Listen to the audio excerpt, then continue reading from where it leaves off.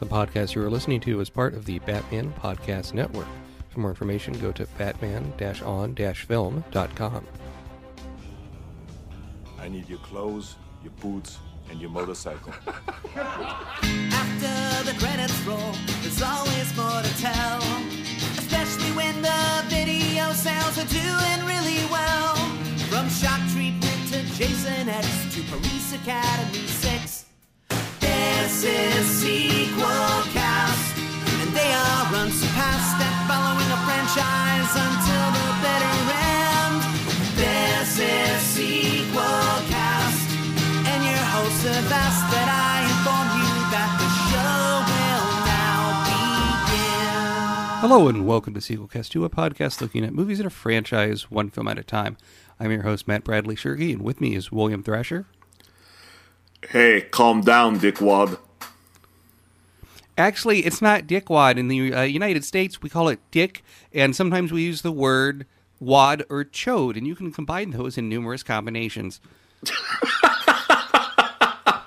I kind of wish it was that technical. Yeah, this is, the movie, as you said last week, is the one people think of when they think of Terminator, not the first one necessarily. Came out this is the movie that made people fall in love with these characters. Right. This came out in 91, directed by James Cameron, written by James Cameron and William Wisher, starring Arnold Schwarzenegger, Linda Hamilton, Robert Patrick. And that's strange in Wikipedia. They really should have under starring the actor that plays the kid, whose name I can't remember, Edward Furlong. Music again by Brad Fiedel, with the cinematography by Adam Greenberg, edited by Conrad Buff, Mark Goldblatt, and Richard A. Harris.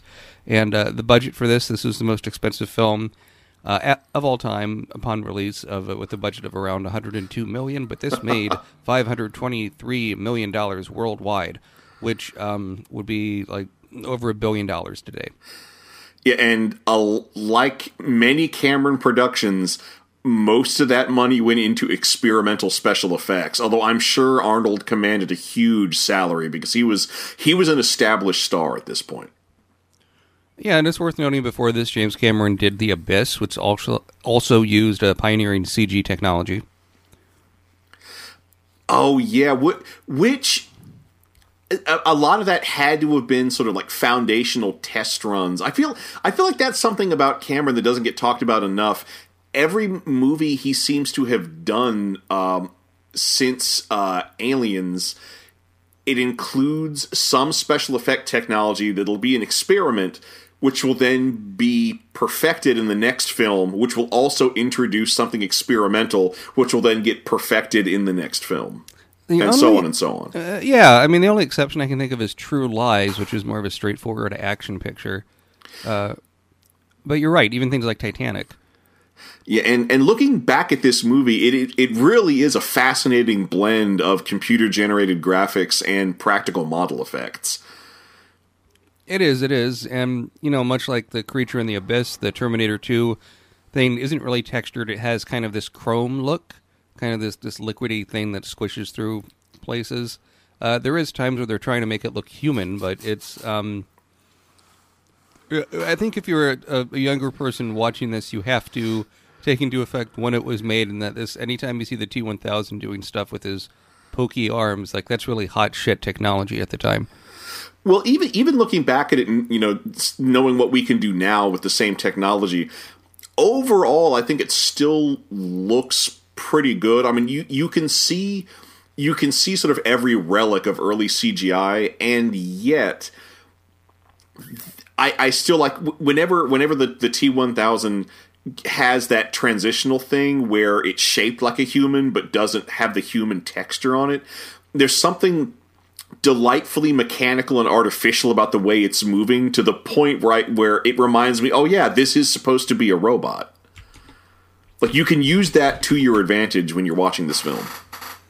And I did research, and based on domestic gross, which means U.S. and Canada, for 91, guess where Terminator 2 was on the list? I think it's got to be 1. Yeah, absolutely. It was number 1. I found the top 5 from this year very interesting. Number 2, Robin Hood, Prince of Thieves. Huh. which I've always threatened to do this on Sequelcast too, but have it where, maybe we look at some Robin Hood movies or look at some King Arthur movies where they're not sequels, but they're variations on the same legend. I wouldn't mind doing that. Yeah, number 3, Disney Beauty and the Beast. Which, I'm actually kind of surprised isn't a little bit higher. I feel like Beauty and the Beast would be too. Beauty and the Beast, I believe, is the only animated feature film that was nominated for Best Feature Film at the Oscars, because they did not have an animated category back then. And they have an animated category so that no animated film will ever be nominated for Best Picture again. Basically, and I almost think the nominated animated film should not let Disney or Pixar compete, because they they have the most money. But you saw, like, last year, or this year, actually, in 2019, in the Oscars, Spider-Man won for Best Cartoon. Well, I mean, that deserved it. That was an amazing piece of animation. Number 4 of 91, Silence of the Lambs. Oh, nice. Which, I have those movies in storage, so we need to cover those at some point. And number 5 also has a sequel, City Slickers. Oh, yeah, that was a surprise hit, too. One of the many years Billy Crystal hosted the Oscars, he promoted the movie by having a horse come on stage with him. And as the horse walked off, he took out his key fob and pushed the lock car button. Oh, that was a staple of early '90s comedy. Was the key fob locking and unlocking things? Yes, it was like what you would see in the late '90s with the cell phone commercials. Can I hear you now? Can you hear me now? Right, sort of something that was everywhere. But Terminator 2, when did you first see this one? Because I think for me it was the first movie in the series I watched. We had neighbors that were obsessed with the film that were younger than I was, and I was like in 4th grade at the time. Well, looking back at my own experience, I suspect I did see the original Terminator on TV before I saw Terminator 2 Judgment Day, although I think I didn't know what it was at the time. But I would have seen Terminator 2 the year after it came out when it showed up on cable. At the time, my parents weren't going to take me to see an R-rated movie, but in a lot of ways, by the time I saw the film on cable, I felt like I was seeing it for the second time, because we were in a very Terminator 2 saturated age. The ads for this movie were so prevalent. There were, at the time, a lot of TV shows about how special effects were done, and everyone did multiple episodes on Terminator 2 to talk about the morphing and the liquid metal effects and the CGI, and in some cases, the model work. Yeah, on YouTube, I think I have it, but several years ago I made a video comparing some of the Terminator 2 video games, and most of them are quite terrible. But what's interesting is some of them have the tenet from the film that the Terminator should not harm people, so you're only supposed to shoot people in the legs. That's an interesting conceit to take into a video game. It is, and they didn't all do it. I think the most famous one I mentioned last week was the arcade game called T2, where it was these 2 machine guns of sorts, or Uzis or something mounted, and you were shooting at targets, with I think over half the game taking place in the future setting, which is a bit strange because you have less of that here than in the first film. But you still have kitted out vehicles with miniguns on the back, so it is appropriate. Actually, I've played that arcade game, and so the 2 guns, it's meant to be played like 2-player, like the old Revolution X game. Right. And strangely enough, this is a phenomenon that I only remember really happening with the T2 arcade game and not with any other shooter, is that it's supposed to be 2-player, but more than half the time, and I did this too, I put in quarters for both guns so I could just use both guns at once. Yeah. That made the game so much better. It did, and unfortunately when they ported that to different systems, like Super Nintendo, if you didn't have the gun adapter, like it was next to him, it was painful to play with a controller. They had a version of T2, the arcade game, for the Game Boy, okay? You went terrible, go play that. It's like little stick figures walking around on a 2-inch, slightly green screen. Now I want to just accept that as a challenge. You can find it if you poke around. It's just bizarre. But yeah, Terminator 2. It's really one of those movies. It was everywhere, like in the fashion, like the sunglasses that Schwarzenegger puts on were a bestseller, much like the sunglasses in Men in Black were a big deal at the time, later on as well. And well, everybody was also quoting "Hasta la vista, baby," and "I'll be back," completely disregarding the fact that "Hasta la vista, baby" in this movie is meant to be a joke. It's not meant to be cool. Yeah, it's not like he walks and kills people. It's that scene that we're going to perform later on in the show. But yeah, it's the Terminator's being taught slain. In fact, I haven't thought about this in a while, but my school did. I was in 4th grade, and because George Bush Sr. was president, they did a thing where everyone in schools had to do anti-drug posters as a competition. Right? Oh, I remember those days. Yeah, there's a lot of those, and mine was, it was like half was Schwarzenegger's face, the other half was T-800, and the joke was, "Don't take drugs or hasta la vista, baby." And that could have been a real PSA. I think so. And the I got I got second place. I did not get first place for my idea, but people seemed to like it. I think it wasn't a very realistic rendering of Schwarzenegger. The T-800 I thought was a bit easier to draw, but that's neither here nor there. What do you think about this movie being rated R? Because this seems like a pretty mild R by today's standards. I guess so. Well, the violence is... There's a brutality and a roughness to the violence in this movie that I really, really like. And yet, I don't feel like the violence alone would get it an R rating. It has to come down to the swearing. Because there's certainly no sex scene in this movie. No, and there was in the first, which we mentioned, and that you don't give Sarah Connor a romantic part is interesting. And the version that we watched was the ultimate cut. So it had some scenes that weren't in the theatrical version. And I think there are a handful of scenes that might have been in a different order. I mean, we'll talk about this scene later, but the full-on apocalypse scene where we see everybody get blown away, I feel like in the theatrical cut, that comes earlier in the film than it did in the ultimate cut. We'll talk about that when we get to it. Right.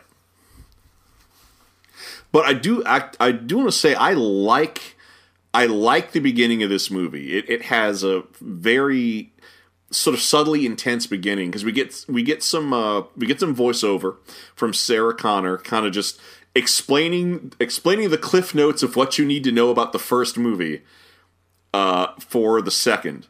And it's all played over footage of an empty playground on a sunny day, which is an image that playground, we will come back to it several times in the film. Then we get some very, very effective opening credits, where it's just the opening credits over that exact same playground on fire. Yeah, I love the imagery of the the little like animals that you bobble back and forth like on fire, with just the very slow tracking shot and the music, which is basically the theme from the first film. And then the merry-go-round just like turning in the flames. Oh, and then of course from there we get footage of post-apocalyptic Earth, and it's the same color palette as the first film. It's almost identical to what we see in the first film, except everything is turned up to 11. There's skulls everywhere. Places look more bombed out. I wouldn't be surprised if they reused some of the same costumes, because the resistance fighters we see in the future, it looks almost identical to what we saw in the first film, but we see the same flying vehicles, we see the same tank, and as I recall, that is the same tank that was used in the first film. The robot tank ended up in Bob Burns' special effects and movie props collection, and they borrowed it back from him for these scenes. Well, there you go. And the explosions are bigger. The camera work is more involved in the first film. I'm not even sure it's really necessary, but just that future world setting is so appealing. They keep on going back to it, especially in the other sequels. Well, I think part of it is that the skinless Terminator in the first film, it's a great design, but it's not always the best special effect. I honestly feel like this whole future sequence is only really there so that we can get an amazing full body shot of a skinless Terminator striding through this battlefield, which is a very powerful image. And it's sort of great to say, hey, you know that special effect which only worked half the time? Now it works all the time. It is really a bit of a money shot, but it is, pointing out underneath all the skin and whatever, this is what the T-800 is. This is what we dealt with in the first movie. And much like when they get to Earth, much like the first movie, you get compare and contrast of two different, in this case, Terminators in this movie, being sent to present day in 1995 Los Angeles to see, what they do to blend into society. And Arnold Schwarzenegger, the T-800, goes into a biker bar. Oh yeah, and he steals clothes from a guy who matches his size. And I love that bit where we see him scanning everybody and in his data taking their measurements. And that's a great fight scene. He's just breaking arms and intimidating people. And I even love it. The end when he comes out, and this is so on the nose, but it wasn't a cliche then when he comes out of the bar and it's playing Bad to the Bone. Right, and he's also naked, and there's a lot of shots of the waitresses looking down at his crotch and smiling, implying that part of the Terminator's design is being anatomically correct. Right. But it is a fun little scene. It's less. Although he is like smashing people down on the fryers in the restaurant and so forth, I don't think it's as intense as his scene in Terminator 1, where he's kind of beating up the punks in the parking lot.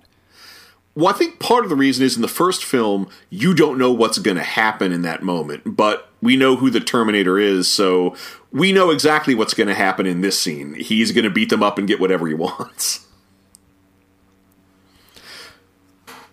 And then as the T-1000, we have Robert Patrick.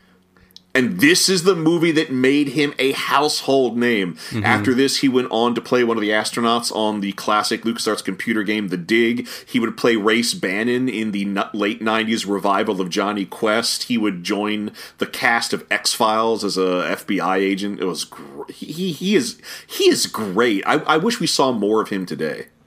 He does a lot of television. He looks, well, I mean, this movie came out a while ago, but yeah, he looks a lot older now. He often has facial hair. He does a lot of voiceovers for commercials.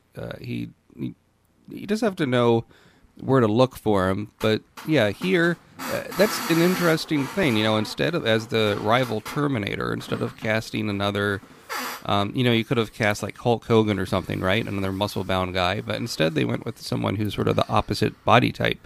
He's tall, he's lean, but he's fast. And I think that works here. I mean, it does. He's supposed to be the advanced prototype of the next generation of Terminator. It makes him seem more advanced, more streamlined. It makes Arnold the PC, and it makes Robert Patrick the 90s Macintosh. And Robert Patrick, assumes the identity of a cop and starts punching in John Connor on the computer to look for him. And we see John Connor at home with his foster parents. Yeah, we find out that Sarah Connor has been committed to a mental institution, and so her son is with foster parents because of that. And I kind of like the intro where it's his foster parents trying to get him to clean his room, but he's tooling around on his moped with his best friend Danny Cooksey. His best friend, played by Danny Cooksey, who people may remember as Budnick from Salute Your Shorts, but he was also the voice of Stoop Kid on Hey Arnold. I didn't realize he had such a prolific voice acting career. He was also Montana Max on every iteration of Tiny Toons, all the way into the 2000s, when Tiny Toons only existed on weird PlayStation games. Wow, I didn't know about the voiceover stuff, but that you mentioned he's from Salute Your Shorts, it makes sense because I recognized him from something. And that you see John Connor is resourceful. I mean, they go out to the mall and they use his computer to hack into the ATM to get $300, which is a lot of money back then.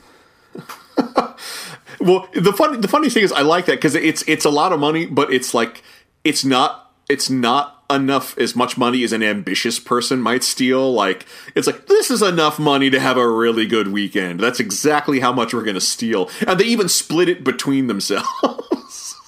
Well, maybe he knows if you take too much money out at once, it starts being tracked.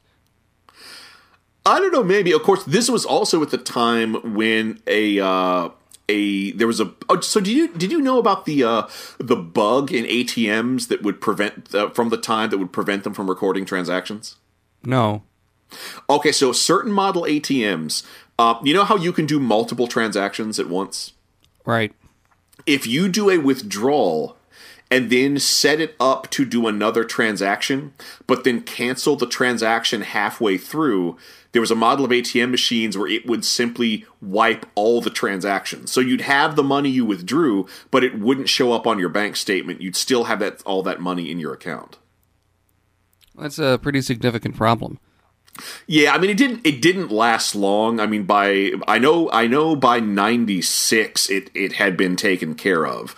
But I actually did have a friend demonstrate that to me in, I think, 93 at a local bank. Interesting. So you have all this going on, setting up the characters, and I think the problem is people come into Terminator 2, I think, knowing that this time around the T-800 is a good Terminator. I'm glad you mentioned that. Yeah. Because the movie is set up in a way... No, go on. Oh, no, go on. The movie is set up in a way where, much like the first film, you don't know who is good and who is bad coming from the future. You see, I kind of disagree. Like, because we're told that two Terminators are sent back in time, one to protect John Connor and one to kill him. But... I feel like the movie doesn't do a good enough job keeping you confused. I wish the reveal that that Schwarzenegger was playing the good Terminator was pushed back into the film a little bit further. I mean, there's a lot of tension that we don't get because we don't. I guess what I want to see is paranoia. I want to see John Connor not knowing what either of these people are going to do. But the movie tips its hat too early. Also, Schwarzenegger's a big star. Like, he's primed for a heel face turn. I can't imagine not knowing he's the good guy watching this movie.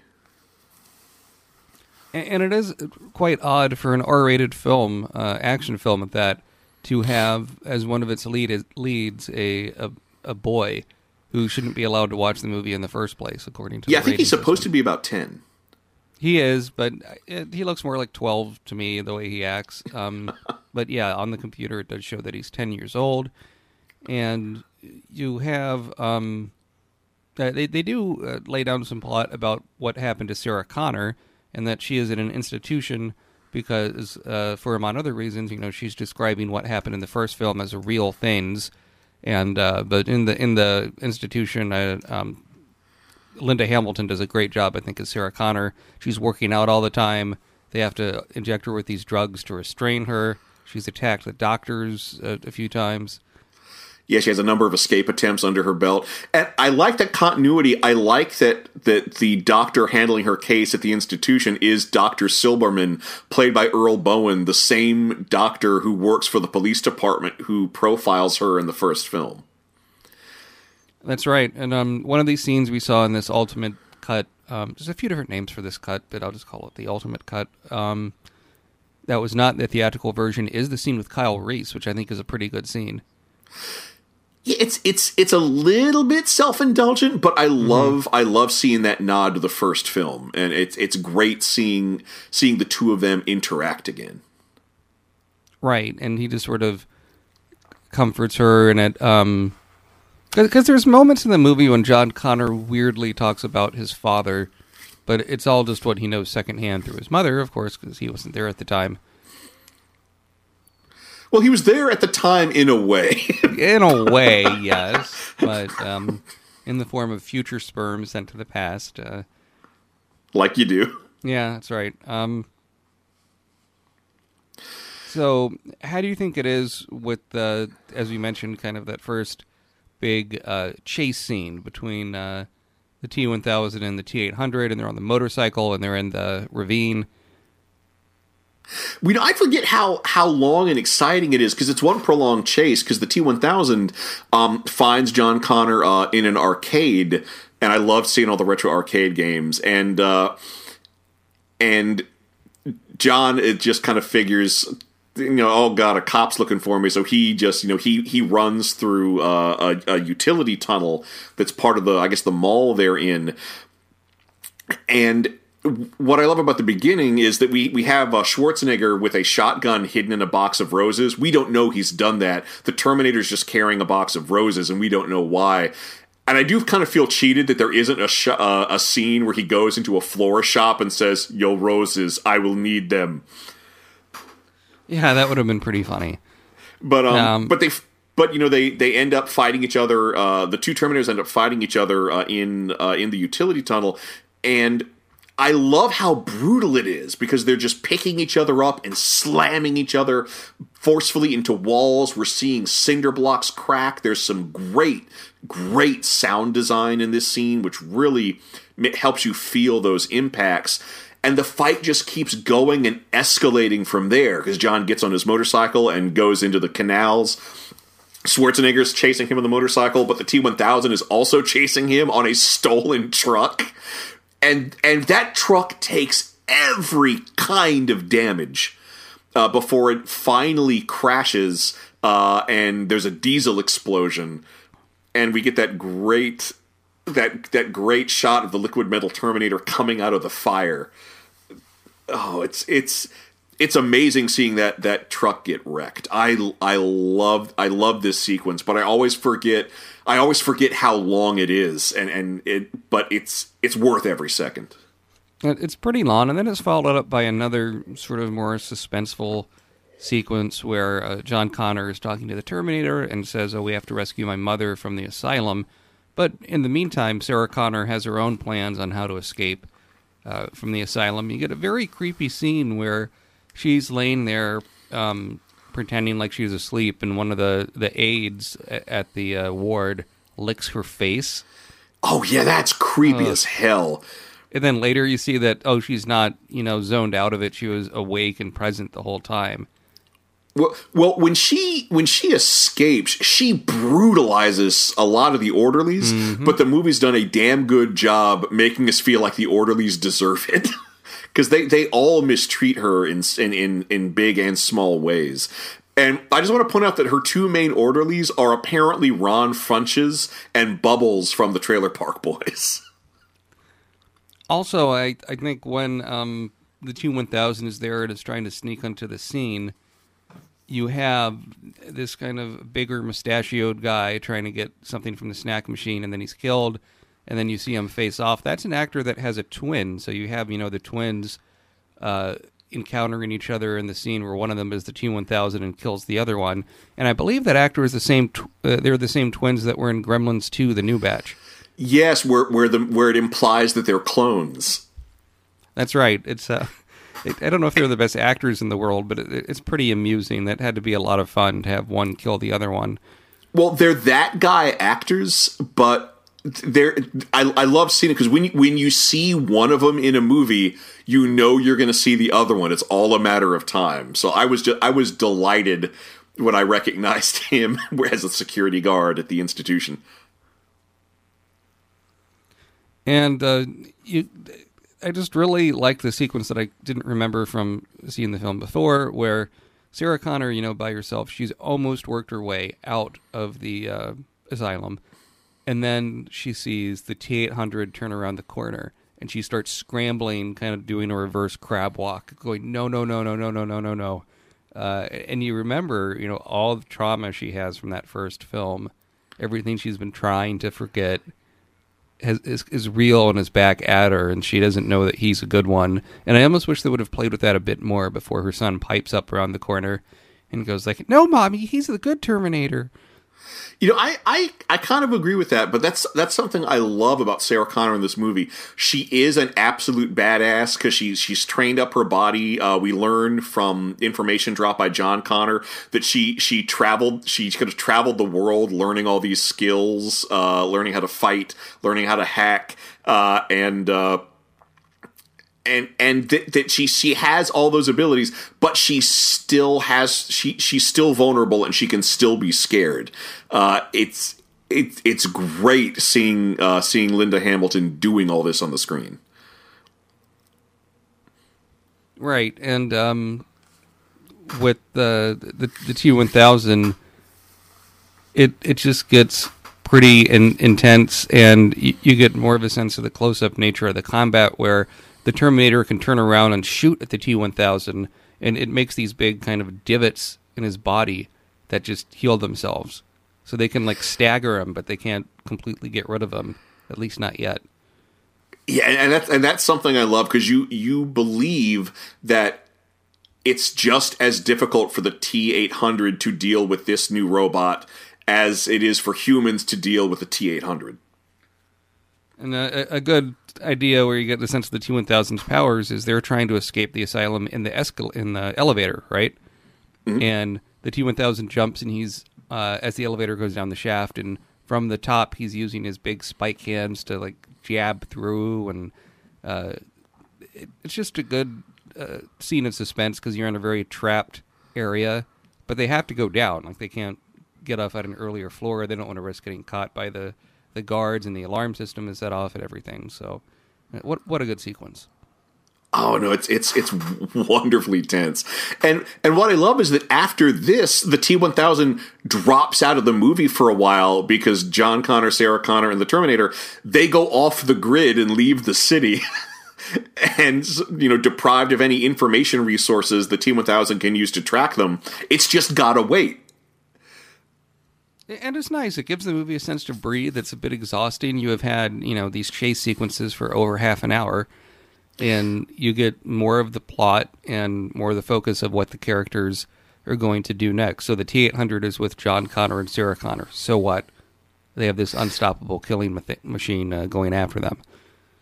And there's some nice character work in these scenes. Like there's a really neat scene where they're with the T-8000 in a crash space, and they sort of talk about machine consciousness, and how the T-800 explains that, you know, they can learn and adapt, but that when they're sent out on missions solo, Skynet would set them to their programming to like read only, so they can't learn from their experiences. They can only follow orders. Which raises an interesting issue that all these machines could in fact have free will, but Skynet won't allow that. Skynet doesn't want a machine consciousness that can compete with it. Mm-hmm. You get speaking of the character scenes, you get a good one pretty early on in this kind of quieter sequence where they're at a rest stop, and they open up the T-800's head to look at the chip inside, and Sarah Connor immediately tries to destroy it, and her son stops her. Which kind of sets up, they're kind of looking for the root cause, right? They're trying to prevent the Judgment Day, the day of sort of nuclear winter, from happening. Yeah, and this goes back to something where how I talked about how pleased I was at the first film that it doesn't try to set up a sequel, but that so many of the events in T2 are still set up by the first movie, because, you know, there's still the wreckage of a robot assassin from the future in that factory, and it turns out the company that owns that factory, Cyberdyne Systems, they salvaged what was left of the first Terminator and are trying to develop new technologies based on it. And so there's this engineer, Dyson, who, you know, is part of this project to reverse engineer what turns out is a half of a control chip that they have, and it's good. Like, they don't know where it comes from, but it's way more advanced than anything else they have, and it's great. It sort of sets up this, because in the first film, it establishes a time loop. John Connor sends Kyle back in time because Kyle is going to have to be John Connor's father. But in this film, it turns out that the Terminator going back in time turns out to be the whole reason the technology that makes Skynet possible exists. So I love that full circle. I love that the events of the first film are responsible for the creation of both the protagonist and the antagonist. Well, the engineer Miles Dyson is played by Joe Morton. I like that it's a person of color, and I like that he doesn't play it like a stereotypical nerd, right? He's a man with a family. He is a workaholic. But you, as although our heroes are with some friend of the Connors, and they get geared up with weapon and stuff. Well, actually, if you follow the threads, it's implied the guy they're hanging out with is one of Sarah Connor's former lovers, because John does mention earlier in the film that at one point she shacked up with and they lived with a gun smuggler. Well, that's what this guy is. He's an arms smuggler. Yep. So there's clearly a lot of history there. They don't dwell on it. And she leaves to go assassinate this computer engineer that was responsible for doing major research over this particular weekend that would lead to the formation of the Skynet technology with the artificial intelligence. But when you go to see Miles at his house, he's a man with a wife and two boys. He sort of rejects them to kind of be a workaholic all the time. But he seems very human. He could, around this time, if you would show someone as a computer engineer, they would be like, "Oh, I'm working on the computer. Let me call my mother on my lunch break." Like, it would have been. I like that it's not that stereotypical. Well, I love that he's portrayed as kind of like a guy who's kind of running away with his discoveries and is kind of like just swept up with the scientific thrill of everything, which is something that Sarah Connor talks about. That same attitude is what got us the hydrogen bomb, which is sort of correct. Like if you read biographies on the people who developed the first atomic bomb. A big part of the reason why they were part of that project, even knowing it was going to be turned to destructive ends, was that they would never get another opportunity to work so directly with scientific problems that had confounded them their whole lives. But I love that we see him that he's most happy when he's working on reverse engineering the processor, but he's also just as happy when his wife convinces him to take the family to a water park, and that's really helps you care about the character, which makes stuff that happens later have much more impact. Yeah, and even though Sarah Connor is obsessed with preventing Judgment Day from happening, her son does not want.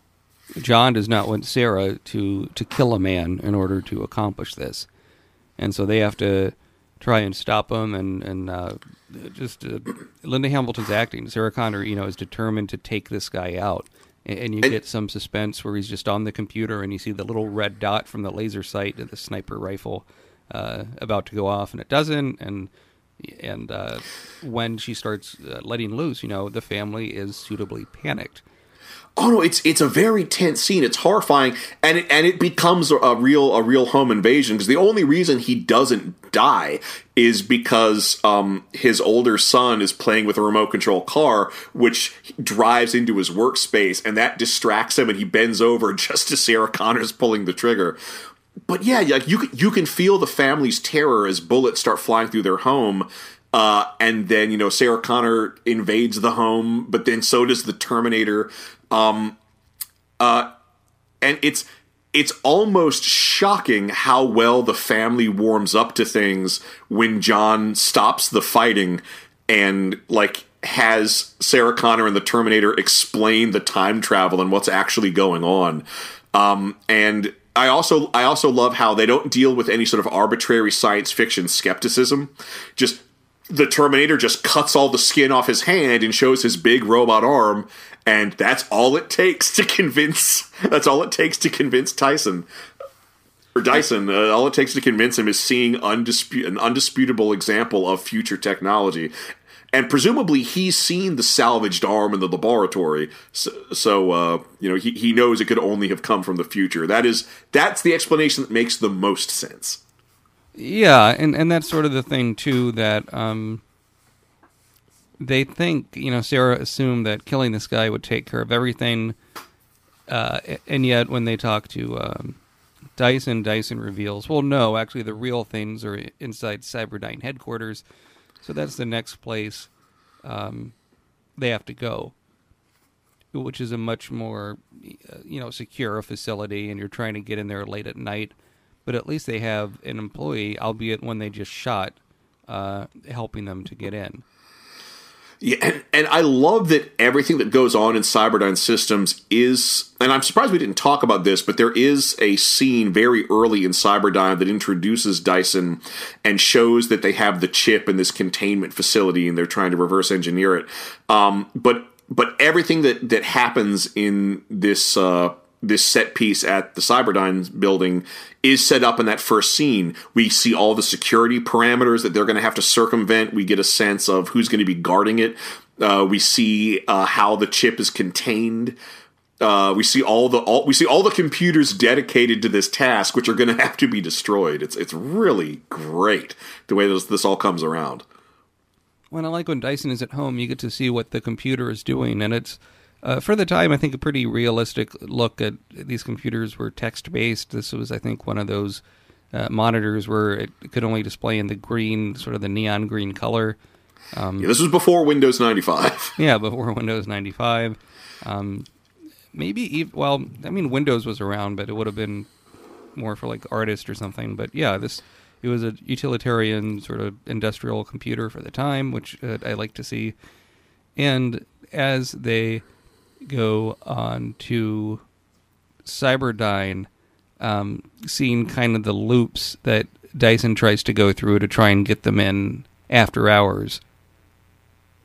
Oh yeah, pretending that they're friends of his that want to tour the laboratory, which is strange late at night, and in fact that the guard doesn't, you can tell the guard doesn't buy it, so they have to kidnap the guard anyway. They all pull guns on him. In fact, the one thing, so the way computer technology is depicted in this movie, I gotta say, overall, I would call it a very realistic depiction, especially for the period. The only thing, we don't even see bad fake movie typing. The only thing that is not a realistic depiction is when Dyson is convinced to take his family to the water park. He presses what appears to be the F7 key on his keyboard, and his entire operation shuts down. Right, that's a strange detail. And I do wonder, maybe as part of the reason for the T-1000 not being in so much this middle part of the movie for budgetary reasons, because it was so expensive to do those special effects. You had to render them on supercomputers. You probably had to have them running overnight to get the graphics to render, and then you had to composite them with the image. I mean, all this was not off-the-shelf technology they were using to do all these things. Well, actually, speaking of that, I believe if you break down all the liquid metal shots, that there's no more than a minute of liquid metal in this movie. It just seems like more because of how they do the editing and everything. I think so, and it's sort of meant to wow you every time you see it. So I think the impact of those moments sticks with you. But I think there's only about a minute of liquid metal going on in this film. I saw some funny statistic where I guess Schwarzenegger was paid around $15 million to play the Terminator. And he has so few lines of dialogue, someone did the math, and it's like he's getting paid $200,000 per word. He gets a lot more dialogue in this film. He gets more, there's but it works, though. He's a better actor than he was in the first film. He is a better actor, and his English is better. You have the scene, I think we skipped over, where John Connor is teaching the Terminator how to speak. And then there's a good comic scene that Schwarzenegger does where he tries to smile.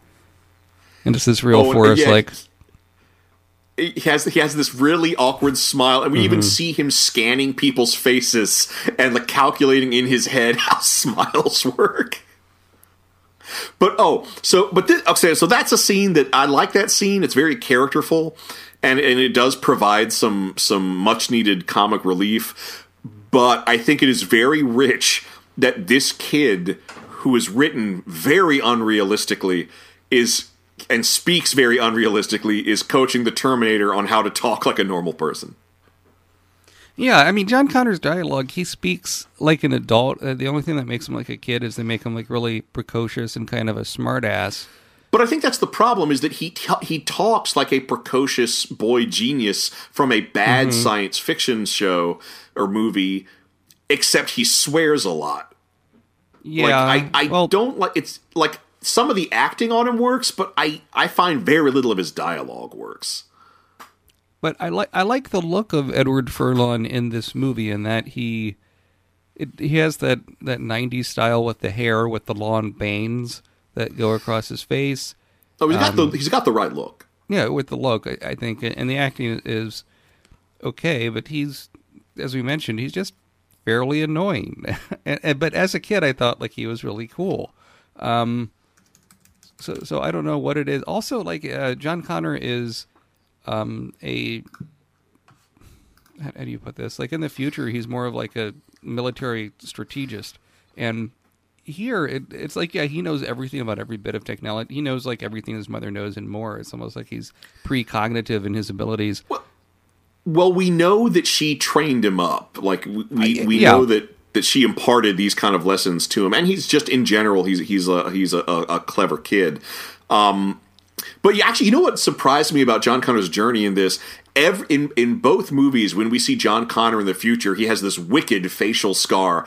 I'm kind of shocked that he didn't get that facial scar at some point in this movie. Yeah, maybe the T-1000 would graze his face with his metal spike or something. Yeah, good point. Yeah, I kind of wouldn't like that. Although, and that's kind of interesting because both movies treat the timeline very differently. The first film, and even the beginning of this film, with the whole thing with Cyberdyne Systems, would sort of imply a certain amount of predestination and time loops, and the timeline being fixed. Whereas this movie, a big part of the thesis is the timeline is in fact malleable. We'll talk about that more when we get to the end. But just in general, how do you feel about the way they handle the time travel in this movie versus the first? I think I prefer it in the first. In the first, it's more interesting because it's less explained. I do like in this one they keep on. I think you have these repetitions where, we think we have fixed the problem of Judgment Day, and wait, there's one more wrinkle in the plan we have to get rid of as it builds towards the end. But I would have liked some more future scenes, or maybe you could do cross-cutting with like present day John Connor and future John Connor, and because obviously something happens with John Connor where he's a great leader to the people, to this human resistance against the cyborgs, and yet we never get a sense of that. Yeah, I guess that's why we need a sequel with like a teen John Connor surviving in the wasteland and becoming a leader.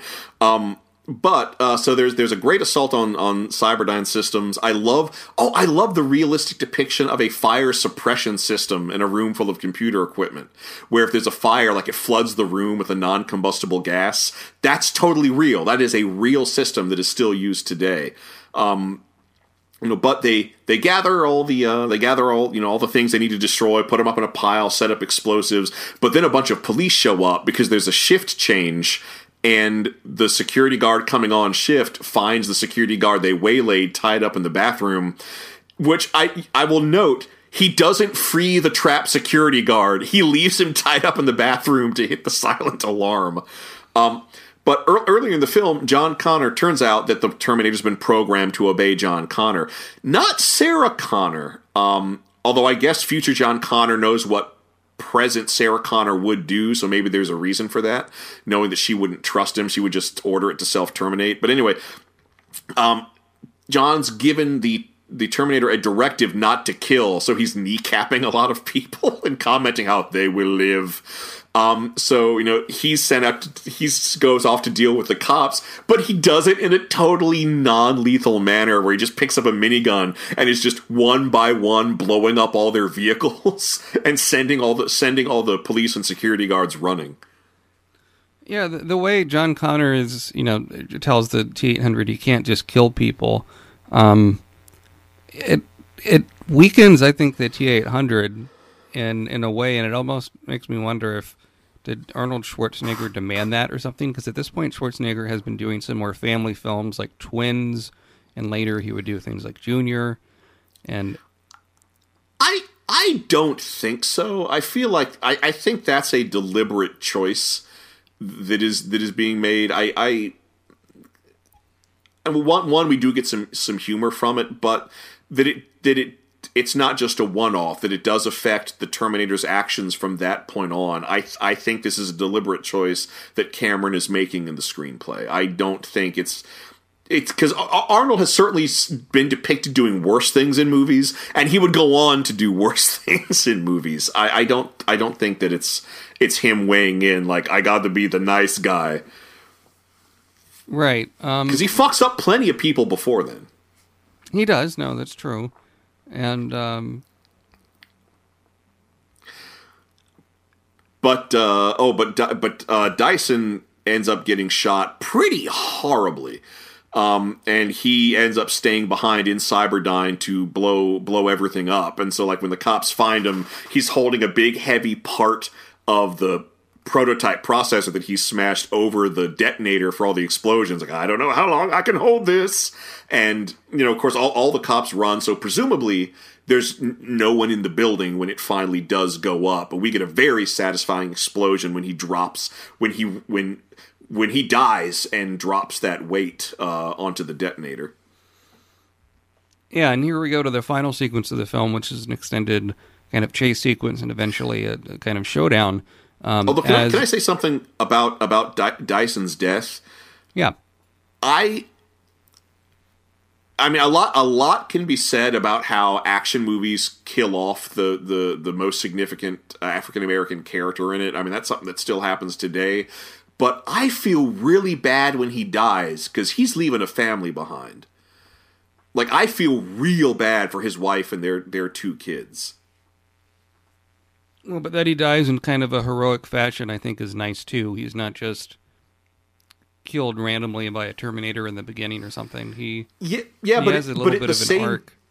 But at the same time, they could have put a timer on the bomb and then dragged him outside where emergency vehicles could find it. That could be. Yeah, he didn't have to go down with the ship, so to speak. He could set it up remotely. You could still have the cool explosion. And yet, after all this, our heroes are going to a steel mill so they can melt down all these T-800 parts they have stolen. And it just struck me, this is a bit like Lord of the Rings, isn't it? Instead of going to Mount Doom. Throwing the ring into Mordor, yeah. Yeah, right? Instead of going to Mount Doom and throwing the ring in a volcano, or of sorts in the lava, you're doing the same sort of thing with these vestiges of the T-800 from the original film. Yeah, and it's also, it's go to full circle, because the first film ends in a factory. This film also ends in a factory, of one that produces steel, of course. And so we get a great vehicle chase sequence. There's that awesome thing with the liquid nitrogen delivery truck, which leads to one of the movie's most compelling images when the truck crashes into the steel mill and the T-1000 comes out and he gets frozen by liquid nitrogen. And it's a complete fake out. You think the T-1000 is destroyed because as he's walking, his body starts to crack and split, and finally he shatters into a million pieces. And I'm like, oh, good, our heroes won. But then when they leave, the pieces thaw out and come together, and it's so great. It makes the T-1000 seem all the more unstoppable. But this is something I didn't realize in past viewings, but I realize now, is that the T-1000 shape-shifting gets kind of fucked up after this. So I think the implication is the T-1000's not designed to survive temperatures that low, and that it actually has been damaged in a very core way from being frozen. Yeah, you mentioning that of him shattering apart, coming back together, reminded me of an earlier scene where they're driving away from the asylum and they're shooting at him, and like one tiny bit of his skin like kind of flakes off, and as he walks towards it, it melds to like complete his boot or something. Yeah, he reabsorbs the fragment of his hook that broke off. So that's sort of something they set up a little bit early on. But yeah, that moment you mentioned, I think, was in a lot of commercials and trailers of him reconstituting himself. And that's and also like it feeds into something because it's set up that in some of the Terminator's exposition that the T-1000 scans things by touch, and that's how it finds things, but that's also how it knows how to mimic certain substances. And so from that point on, every time the T-1000 touches something, it has a partial transformation. So like as it walks along the corrugated metal, its skin takes on the texture of corrugated metal. When it touches a safety railing, it gains the arm gains the same color as the safety railing and has a hard time detaching. And we get these neat like flickers where parts of his body become metal. It's really neat, but we get a great cat and mouse as they all chase each other through the through the steel mill. I used to have one of those little handheld games where you put batteries in and it's just one little game. And this was based off Terminator 2, off this climax scene where it plays a little bit like Donkey Kong, I guess, but you're the T-800 trying to knock the T-1000 back into the sort of melted steel. Yeah, which is what happens. We see the T-1000 take more damage than we've ever seen it take before. We see a fake out where it tries to impersonate Sarah Connor. But yeah, in the end, he gets pushed back into a vat of steel, and the temperature's too great, and he just melts down. And we get these great images of him cycling through all of his transformations before just turning into a pillar of faces that turn inside out. And they are a bit too ambitious with this special effect, because at the tail end, it looks really, really fake. But that tail end bit is so brief, I can forgive it. Yeah, that he switches between the different types he's transformed as before, I thought was a good touch. And as he gets knocked away, and then I like how it has the ending where like the T-800 realizes that if he's still around, what they didn't matter. But he cannot yeah, there's still self-terminate. One processor, and it's right. his. It's the processor wasn't him all along. So so they throw the salvage processor in, and then he's like, John, you have to order me to lower myself into the steel. I cannot self-terminate. Right, and you get kind of an emotional moment, but it's been made fun of in pop culture a lot too. That as he goes down to melt, his fist, goes thumbs up. Yeah, that's a bit much. Although, like, I watched this and I can't help thinking of the ending of the Iron Giant. Like, I kept waiting for John Connor to turn to the T-800 and with his big grinning buck teeth say, "I love you." Yeah, it's But after all that happens, we see another scene that's exclusive to this Ultimate extended cut. With a scene that all the awful sequels forget. The scene was not in the original, not in this form in the original theatrical version, but this is just like terrible old age makeup on Sarah Connor, where at the playground, but everyone is alive, and John Connor is now a senator. Which what negative campaign ads did he have to deal with? But John Connor used to be an associate with a known weapons smuggler. John Connor was at Cyberdyne explosion. Like, how did he get to be a senator? John Connor's criminal record started when he was 10 years old. Yeah, I don't know. But then again, knowing what I know now, maybe that wouldn't matter at all. I mean, yeah, the original theatrical version ends where you see him drive down a highway and Sarah Connor does the voiceover about the value of human life. It has none of this stuff in the future. This is just in the extended cuts. And this scene is cheesy and pretty terrible. And I think it also closes the doors on any possible sequels, so you think. Yes, so you think. But at the same time, I like that... I like that I like that it gives a definite ending. I really like that it gives a definite ending, and that all the horrible explosions we saw in Sarah Connor's dreams were averted. Although I gotta ask, what do you think about the nuclear bomb scene, the dream sequence? Well, okay. So, I mean, that was from earlier in the film, wasn't it? Yeah, we kind of skipped over it. So in the version that we saw, you see it twice. You see one version of it, around the time of the Kyle Reese stuff, and you see another version later on. In the theatrical cut, it's just the one that's later on in the film. It's okay. I think, the slow motion is something that was very popular in the 90s. It makes it come across as more cheesy now. But I do like the effect of the Sarah Connor. She has her hands on the gate, and she's like screaming at the kids to run and move. And then the blast away levels of her skin, and bits of the skull all flake off as it's on fire, and she's screaming.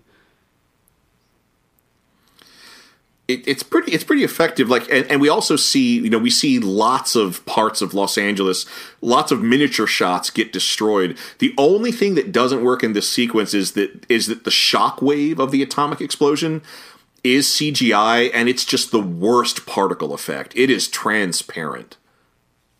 It's transparent. It looks like something almost out of like a screensaver, or maybe like in a bad science fiction show. That shot isn't really needed because you see all the other things blow up. I can see why you'd want it to do a wide shot of the explosion, but it's the only effect that doesn't work for me, and the only effect I can't forgive, even knowing what special effects technology was and was not capable of at the time. Right, but after all that, I mean, I would still recommend Terminator 2 Judgment Day. I think it's a very good sequel. I think it... Well, it does everything the first movie did, but bigger and better, and still introduces new stuff that is well worth it. Right. It is also worth noting that this film, it has that extended version that we've mentioned, but also, and that's something that James Cameron would do in other films as well. The Abyss later got a director's cut. Oh, yeah. Avatar got a special version that I think is like 30 minutes longer or something. I don't think he did it for Titanic or True Lies, but in a lot of his film, he's had sort of expanded versions with more character scenes. And that's to a certain extent, like I do feel like there really should only be one definitive version of a film, but for films that have had a lot of cultural impact, and for films that are good on their own, I'm still fascinated by director's cuts. And I liked this one. Like, as cheesy as the future scene with grandmother Sarah Connor is, I still like that it gives these movies a definite, definitive ending, and establishes that the timeline is in fact malleable. Because that's one thing, is once you realize in the first film that it's a time loop, it kind of makes you wonder whether or not anything is at stake at all, because things would seem predestined. But this film, by establishing that the timeline is malleable, indicates that it does matter. The choices do have impact, and I think that helps. That helps this series overall. It is a shame that this ending has no impact on any of the other movies. Right. I mean, one thing he did have James Cameron do after this was a T2 3D ride. Oh, yeah. That had Robert Patrick and Schwarzenegger and everyone come back. And I think it's just a chase sequence or something. I've never seen it, but... Neither have I. I must have... Although what you're describing sounds really familiar, I wonder if I saw... that was another thing at the time. There were also a lot of TV shows where they talked about how different high-tech amusement park rides were done. I bet I saw something covering the Terminator ride. Right, so... and because they do bear mentioning, Dawn and Dan Stanton are the twin actors who played the security guard and the T-1000 as the security guard. Well, there you go. With their and they do a very good rendering of their head in 3D as the T-1000 is forming into the shape. Very distinctive. So I think we both would give this a sequel yes, is that right? Oh, yeah, unqualified sequel, yes. Either version of this film. Right. So, on to pitch a sequel. I think what I would do is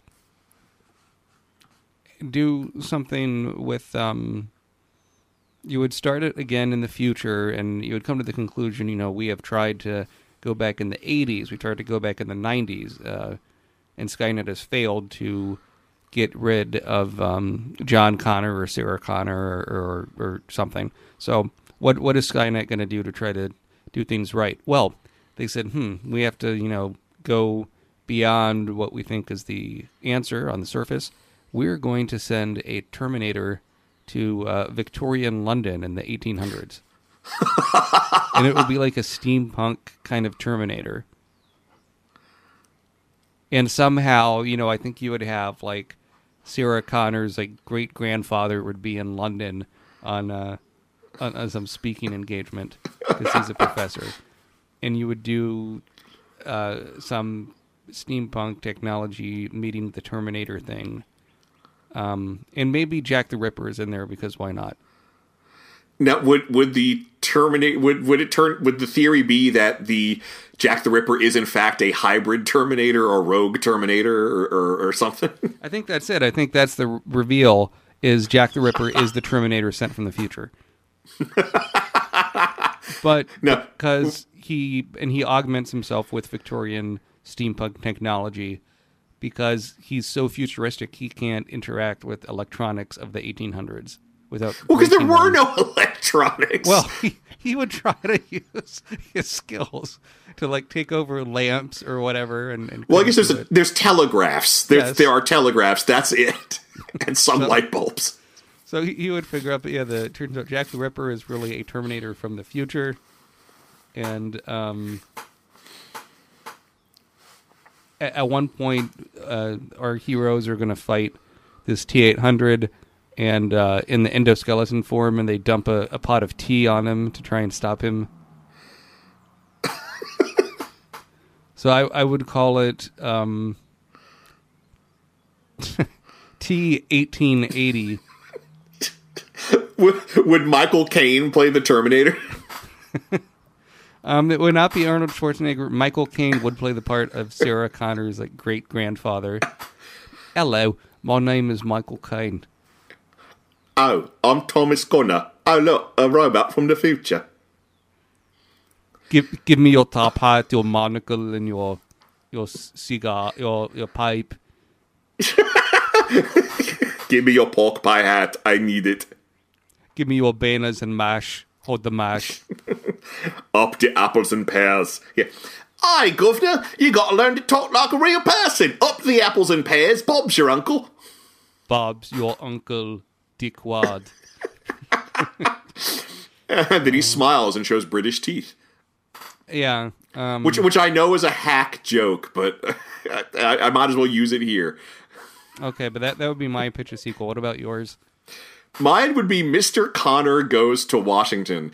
It's going to be a movie all about how John Connor becomes a senator. And so we see him campaign, and we see him give a heartfelt speech on the Senate floor to make sure that that no Skynet technology ever gets designed or approved, to make sure that no later emergent AI ever does something similar to Judgment Day. But there is one other semi-farcical element to this story, is that he has a Senate page by the name of Kyle Reese, because it turns out he wants to cover his bases. To make sure he's born, he still has to send Kyle Reese back in time to hook up with his mom in the 80s. So while he makes sure that no Skynets get built, he does make sure that NASA builds a time machine, which he then, at the end of the movie, steals to send Kyle back in time to hook up with his mother. Would the end of the movie be like a scene of Kyle Reese walking up to Sarah Connor as we hear "Taking Care of Business" being played on the soundtrack? Might as well. And what would you call this one? BTO needs an ASCAP fee. This is Terminator 3 T3. Mr. Connor Goes to Washington. Ah, there you go. Okay, very good. All right, yeah. So it is worth noting. I did some research. Dark Horse Comics did some Terminator comics in the 90s. They had that license for a while. They might still have the license, as far as I know. I'm not sure. I think there was even a Terminator versus RoboCop that came out at one point. Yeah, no, I have those issues. Yep, with Frank Miller did the writing on that, and it's Oh, wow. it's interesting because you think it'd be one big story, but it's not. It's like because the person being sent from the future keeps on failing and keeps on dying, so they have to keep on changing what happens. But it's a pretty good story, and they did video games based on that, of course. I kind of wish they do that as a movie, considering how it played out. They have RoboCop. I mean, KFC is using RoboCop now as the Colonel in some of their advertising campaigns. Oh, yeah, that... People are going to look back on that advertising campaign in the future and really dissect it. I think so. The other thing is... Oh, what else? And there's actually a licensed trilogy of novels after Terminator 2 that were written. Huh. But I think Terminator 2 Infiltrator might have been the first one.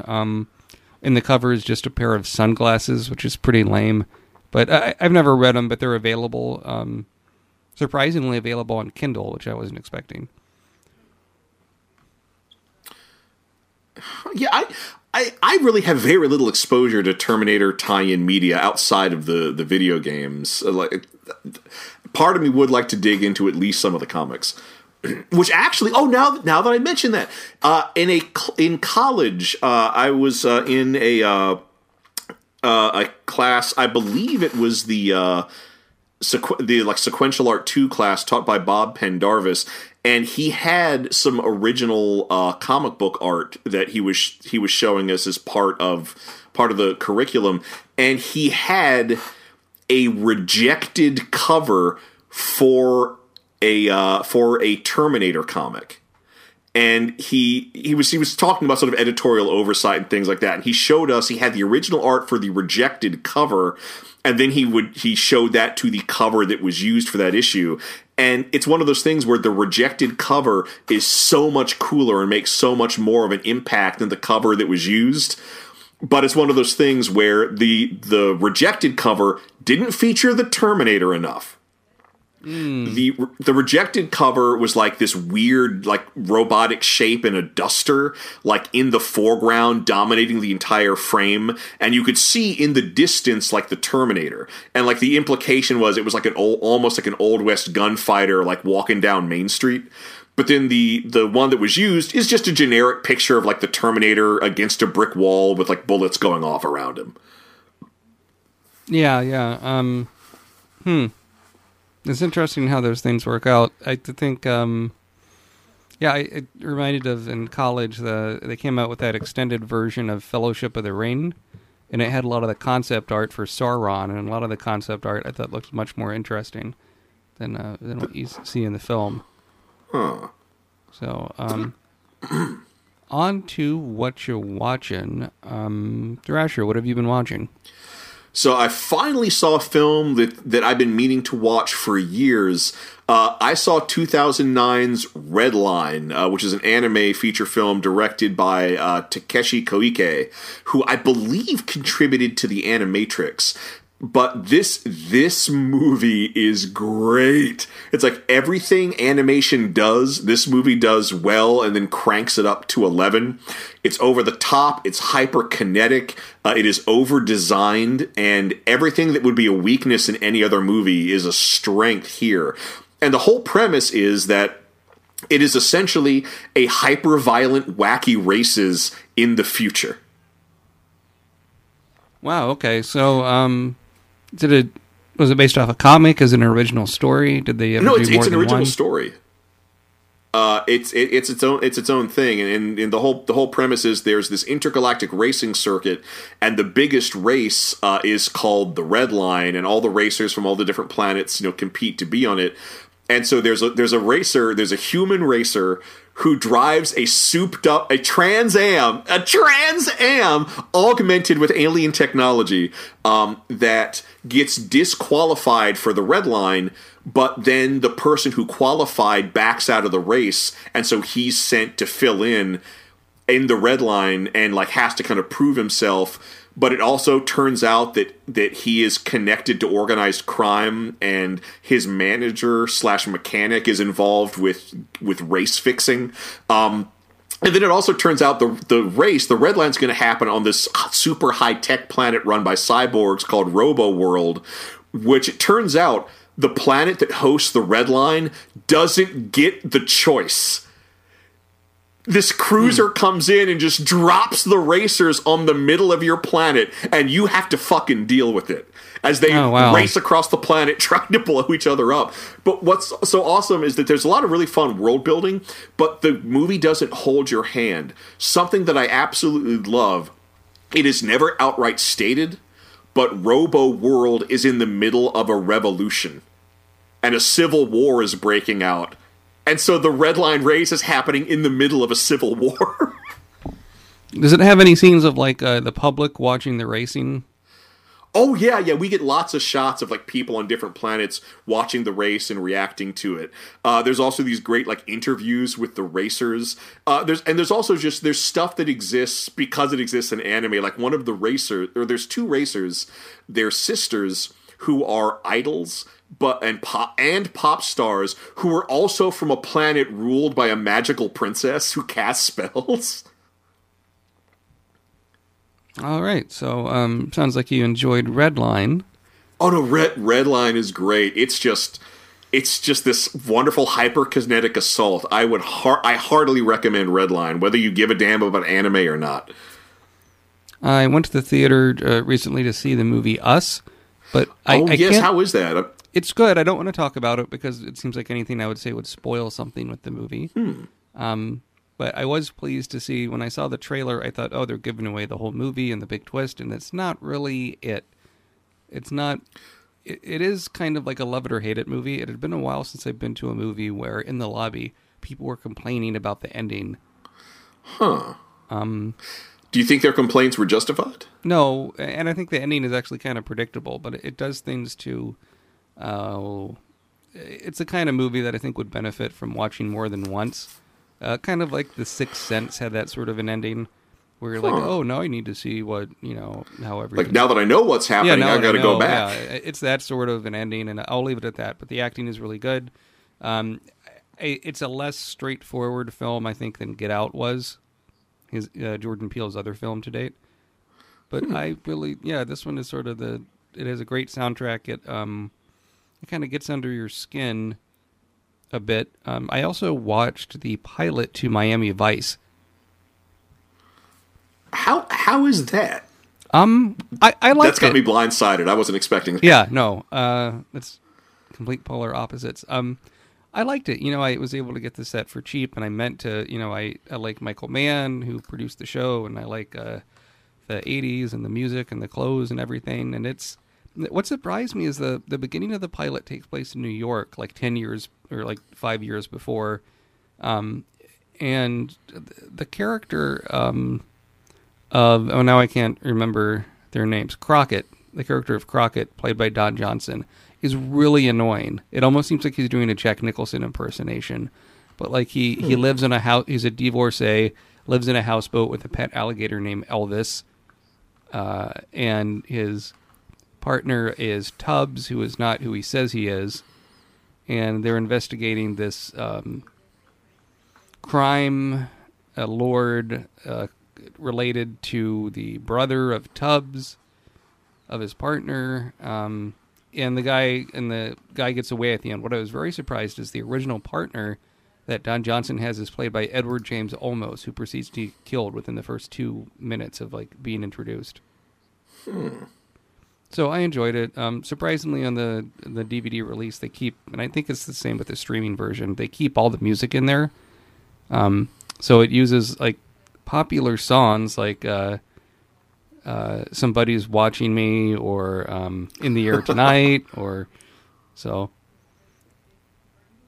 I like it. I'll be curious to see where it goes from here because it went on for I think a whopping 5 seasons. Oh wow.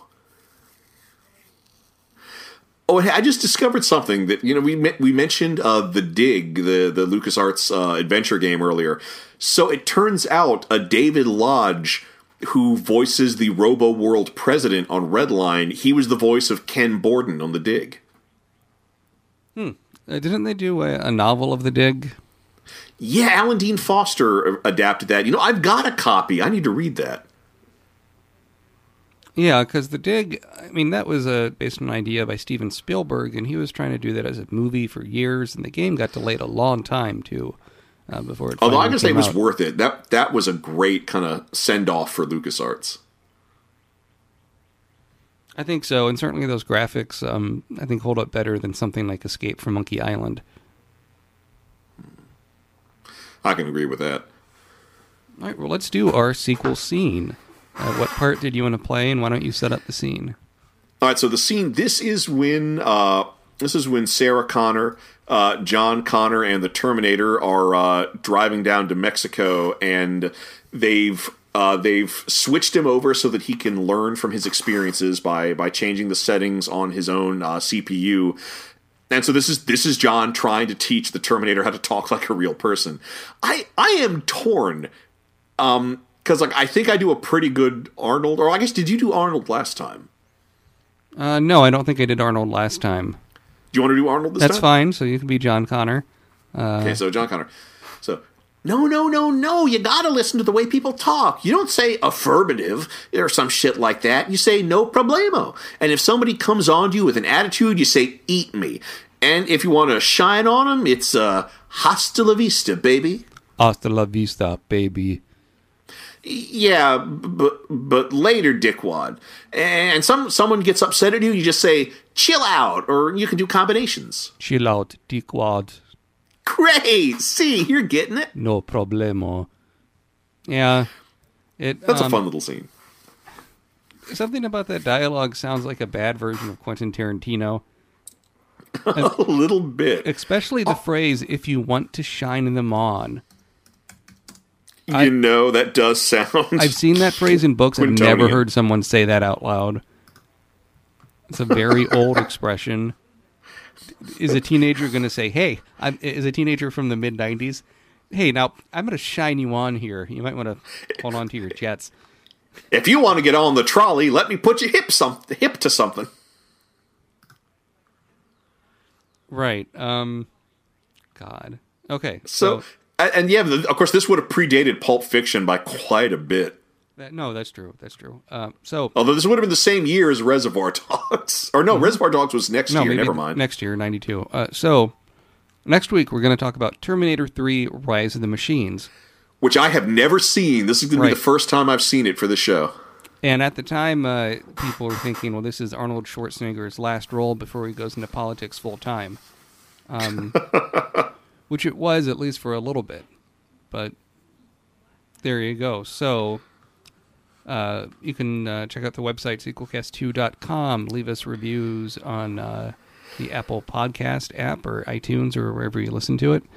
And yeah, so we'll be doing Terminator for the next few weeks and so forth. So follow me on Twitter at MATWBT. You can follow me on Twitter at InternetMayor. For Sequelcast2, this is Matt. And this is Thrasher. Saying. Your clothes. I'm going to need them.